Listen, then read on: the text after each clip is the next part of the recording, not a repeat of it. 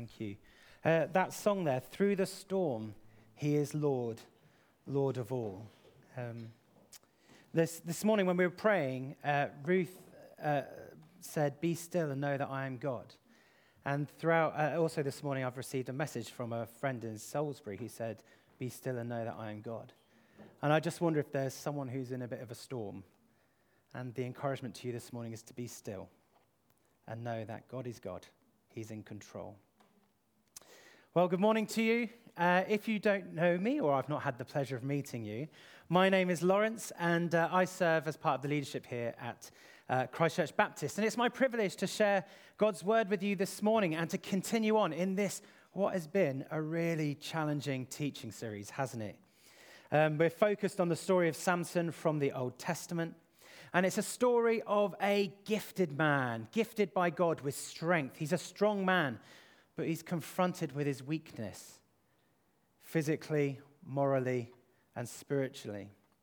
So we're in the book of Judges, and the book of Judges, it picks up the story of God's people of Israel, the tribes of Israel, as they are led by Joshua into the promised land. And before Joshua dies, he says to them, keep God's commands so that you can be an example to the nations around you. So I guess in a sense that the whole world can see who God is. And sadly, the book of Judges is a tragic account of the failure of those chosen people to live up to that calling. They come to look eventually no different to the nations around them. So the judges, the leaders, well, their leadership across the book goes from okay to bad and then to worse. And Samson is the worst.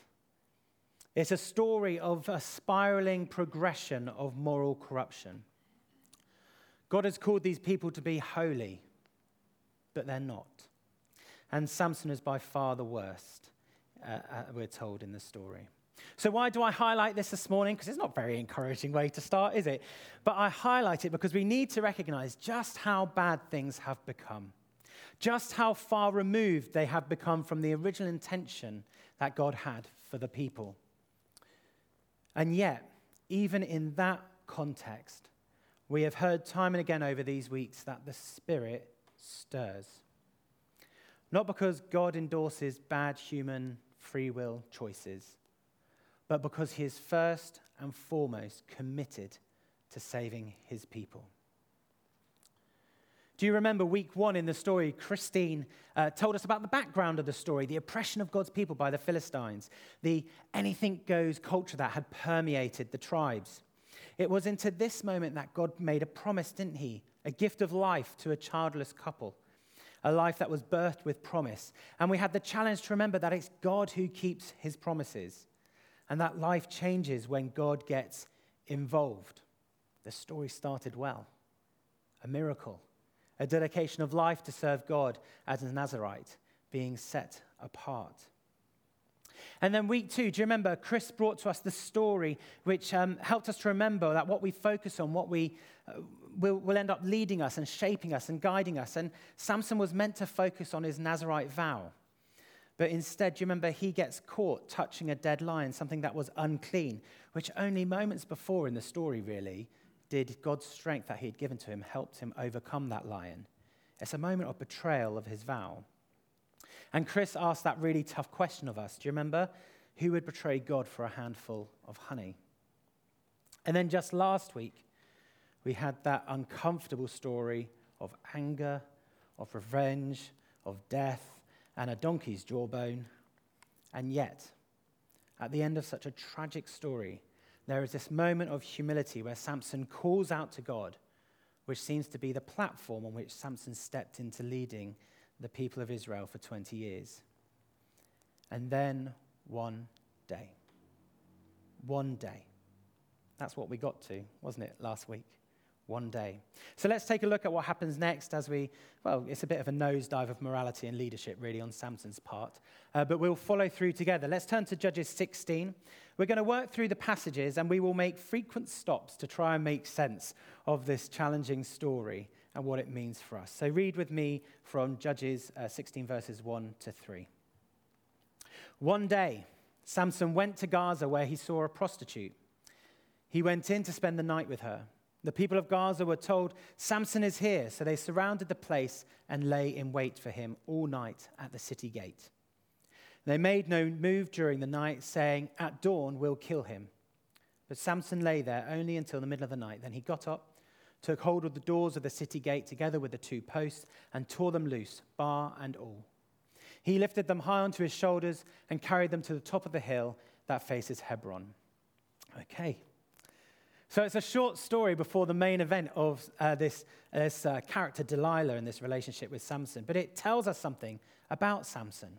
He is already falling down this slippery slope. He's not got to Gaza by accident. He's traveled there knowing full well what he was going to do. He has put one foot in front of the other to get down to Gaza. So we have Samson, this man who has presumably been leading well for 20 years, now engaging in deliberate acts of rebellion, showing no regard for God's law. It was going well, and then one day it wasn't. How do we make sense of that? Well, I wonder if you know the feeling. Do you ever have that feeling where one day it's going well and then one day it isn't? You're living well with God and then one day you realize that you're not? And if we're honest, I think that is a pretty common experience for those who try and follow Jesus. I'm reminded of that verse from the Apostle Paul in Romans 7 where he writes, I do not understand what I do, for what I want to do, I do not do, but what I hate, I do. The struggle is real for Paul. And it got me thinking that the struggle to live right, as in the way that God wants us to, is real. The struggle is real. And so really early on in the things I want to say to you this morning, I want to give you a challenge, but also an encouragement. The challenge is to watch out for those one-day moments. And the encouragement is the joy of church, because we don't struggle alone. We watch over each other. We watch out for one another. So the encouragement is, let's be a church that shares the struggle. It's a Galatians 6 thing. If someone is caught in sin, you who live by the Spirit should restore that person gently. But watch yourselves, or you may also be tempted. Carry each other's burdens, and in this way you will fulfill the law of Christ. That gets to be our story as church. That gets to be our encouragement. And whilst it gets to be our story, it's clearly not Samson's story. The people in the city of Gaza discover that he's there, and they know what he's doing because he's been so blatant. He's not even trying to hide his behavior. So the people of the city make a plan to kill him. But then, another miraculous moment of strength, where Samson rips out the city gate, including the gatepost. And this is no front garden picket fence gate. This would have been a massive gate. The post would have been at least 2 stories high and sunken deep into the ground. And he rips them out and he carries them a far distance on his shoulder. What on earth is Samson doing? Well, he's completely showing off. And that's the point he's making because of his bravado, his pride. If you think about it, it would have been simply breaking down the gates would have been sufficient to escape. But he's showing off. He's humiliating the city, leaving it wide open for conquest. He's wanting the city people to see him as he sees himself. Powerful, unstoppable, unaccountable. His actions are completely self-serving at this point. He has this strength gifted by God, and yet God's people are still being oppressed by the Philistines. And he's using his strength to escape from a visit with a prostitute.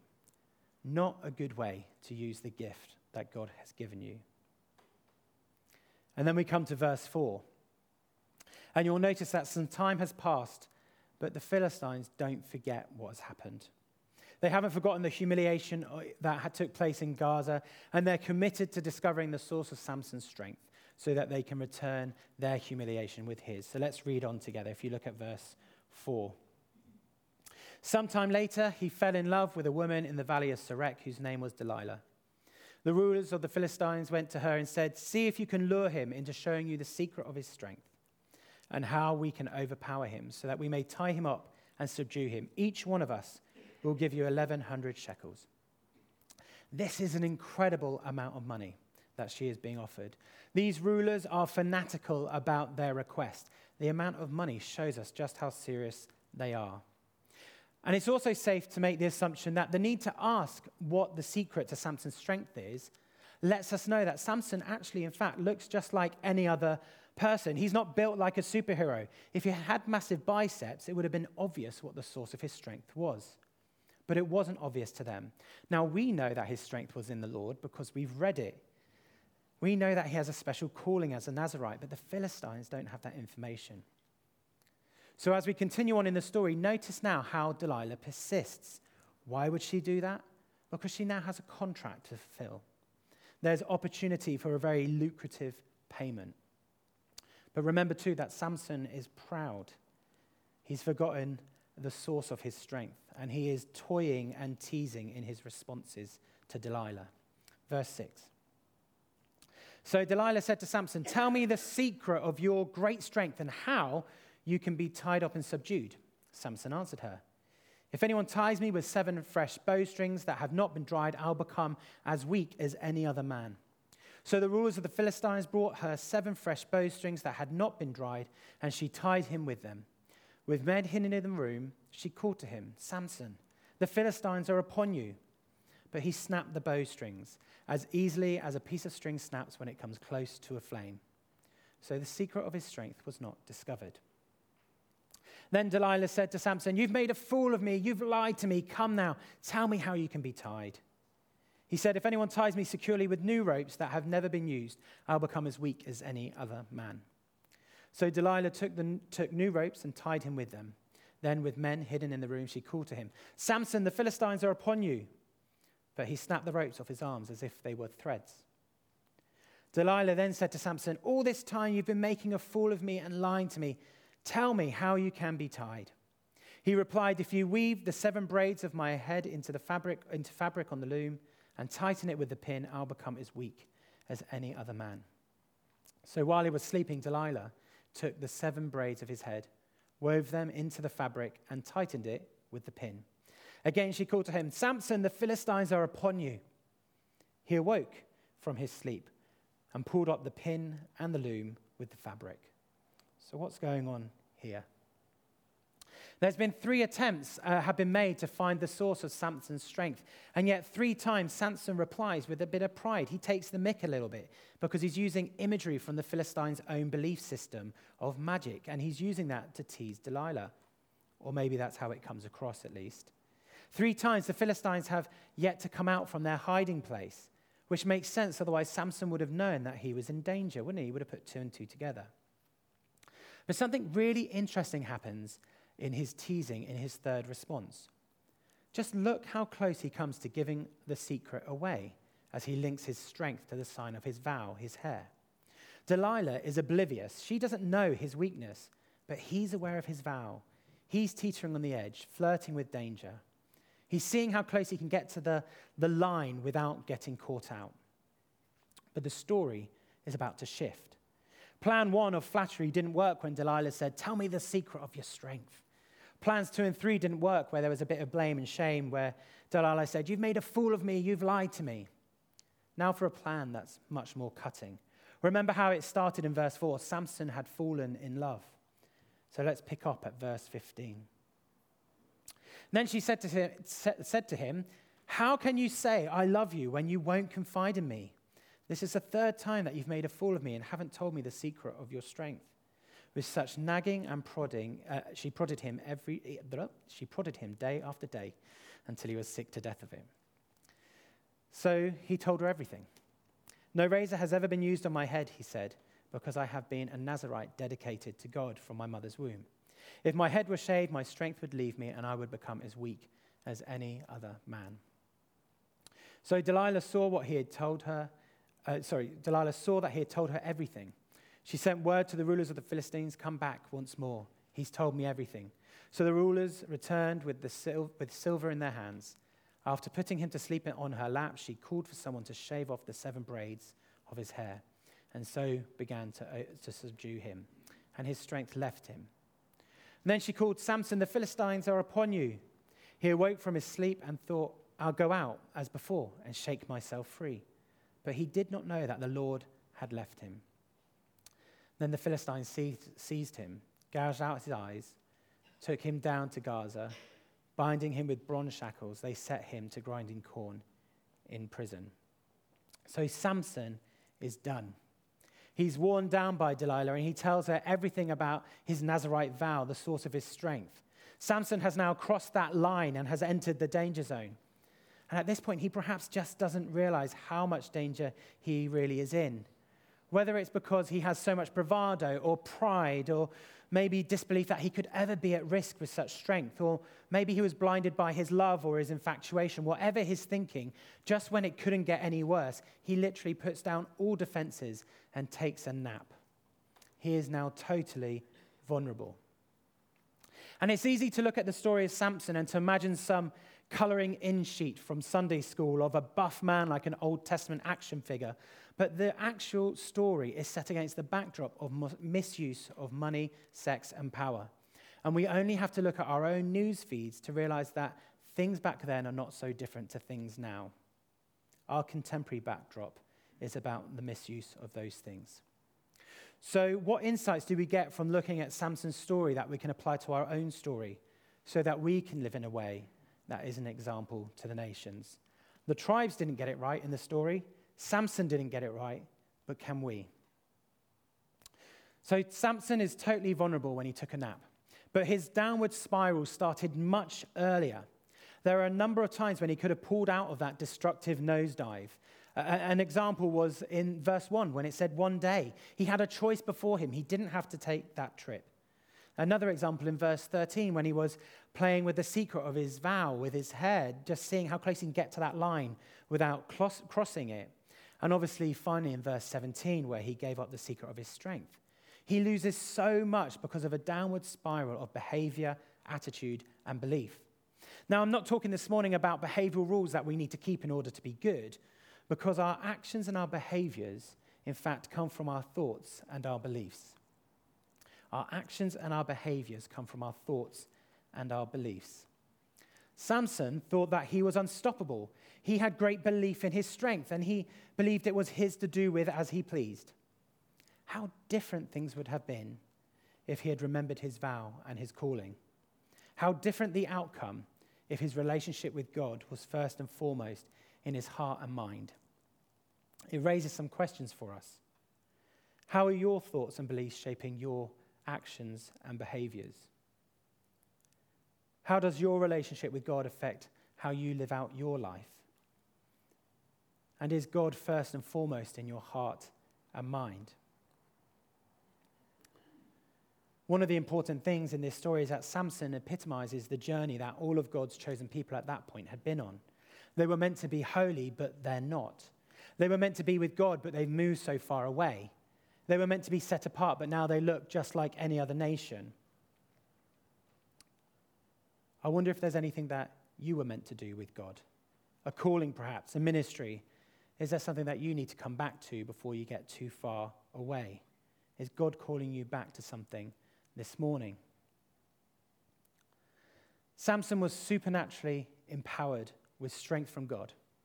And yet he forgets who it is that gave it to him, and he uses it for himself. His great power came with great responsibility, but his relationship with God was also meant to be great. The great power in our lives isn't our skill, our gifts, our talents, or abilities. The great power in our life is our relationship with God. The tribes of Israel had forgotten that. Samson had forgotten that. Have we forgotten that? Do we forget that? Sometimes, maybe, possibly. And if this isn't already tough enough, let's talk about temptation. We all know what our weaknesses are, don't we? What tempts us to turn away from our relationship with God. The stuff that we pursue that we're too embarrassed to do with God actually with us.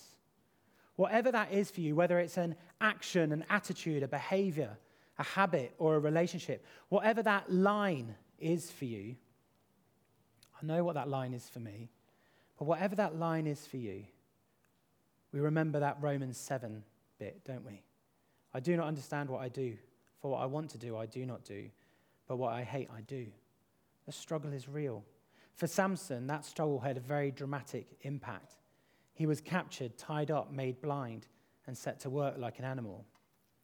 when we don't treasure our relationship with God, when we flirt with the line, when we cross the line of sin and live in opposition to God, when we get ourselves tied up, struggling to see the way forward, life can be burdened.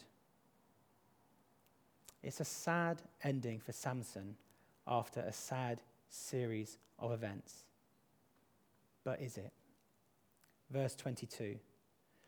But the hair on his head began to grow again after it had been shaved. The hair on his head began to grow again after it had been shaved. The end of the story is never the end of the story with God. There is always hope. This is why we treasure our relationship with him, because even when we stuff it up, it's not the end of our story either. We've heard it week in and week out throughout this series that it's not about what Samson does, it's about what God does. Samson fails, but God doesn't. We sometimes fail, but God doesn't. Do you know what God does? We only have to look at Jesus. He picks up the scroll in Luke 4 and he tells us what he does. He says, "The Spirit of the Lord is on me and anointed me to proclaim good news to the poor, freedom to the prisoners, sight for the blind, to proclaim the year of the Lord's favor." This is what God does. For the blind, bound, and imprisoned is pretty relevant. Jesus is someone that we need. The incredible thing about the grace of God, as Christine reminded us all those weeks ago, is that God keeps his promises. His grace is abundant. It's not dependent upon you. It's not dependent upon me. He is generous, kind, and lavish. He loves us. And you might think, yeah, but what about this thought that I had? No, he loves you. What about this thing that I said? No, he loves you. This thing that I did? No, he loves you. But what about this relationship where, no, he loves you? Remember Romans 8 where it says, "I'm convinced that neither death nor life, neither angels nor demons, neither the present nor the future, nor the powers, neither height nor depth or anything else in all of creation will be able to separate you, us, from the love of God that is in Christ Jesus our Lord." It's a pretty good deal, isn't it? There's nothing that you can do, that I can do, that will separate us from the love that God has for us, as demonstrated through the death and resurrection of Jesus Christ our Lord. You are a loved people. You are a loved person. If nothing else this morning, hear that you are loved. God first loved you. We know that from 1 John chapter 4. Do you remember how this whole thing started in the book of Judges, the worst judge being Samson, and yet the Spirit of God is at work? Not because God is endorsing bad behavior, bad choices, or poor use of free will, but because God is first and foremost committed to saving his people. God is committed to saving you. And I'm certain that no one here has a story like Samson's. I'm sure of that. But I'm sure as well that in our own small way, we can perhaps identify. This is why he sent Jesus. He lived a sinless life so that he could take on the consequences of our sinful lives in order that we can have a right relationship with God and spend eternity with him. This is why we have hope. There is always hope. And for some of us, we might need to draw a line under some poor choices today because we know that there is hope in Jesus. Remember Luke 4? He came to bind up, to heal, to set free, to proclaim good news. Maybe we all need an encounter with Jesus this morning as he restores maybe something that's been lost to us. The hair on Samson's head began to grow again. This series is about the strong becoming weak, but there's a truth in the gospel of the weak becoming strong. When we realize that we cannot strive to achieve God's grace, all we can simply do is receive it. And maybe we need to hear this morning the words that God speaks directly to us from 2 Corinthians 12, "My grace is sufficient for you, for my power is made perfect in weakness." My grace is sufficient for you, for my power is made perfect in weakness. As we come to close, and the worship band come up, we're going to spend a moment just reflecting on those words, that God's grace is sufficient for you, that his power is made perfect in weakness. So, in many ways, may you not be like Samson or the nation that lost its way, but instead may you know that you are called and chosen by God, and out of a relationship with him, may you live in a way that honors him. And when you stuff it up, like we all do, may you know that his grace is sufficient for you, that his power is made perfect in weakness. There is always hope, and his name is Jesus. He comes to bind up, to heal, to set free, to proclaim good news. There's always hope. There's always hope. Let's be still a moment as we just wait on the Lord.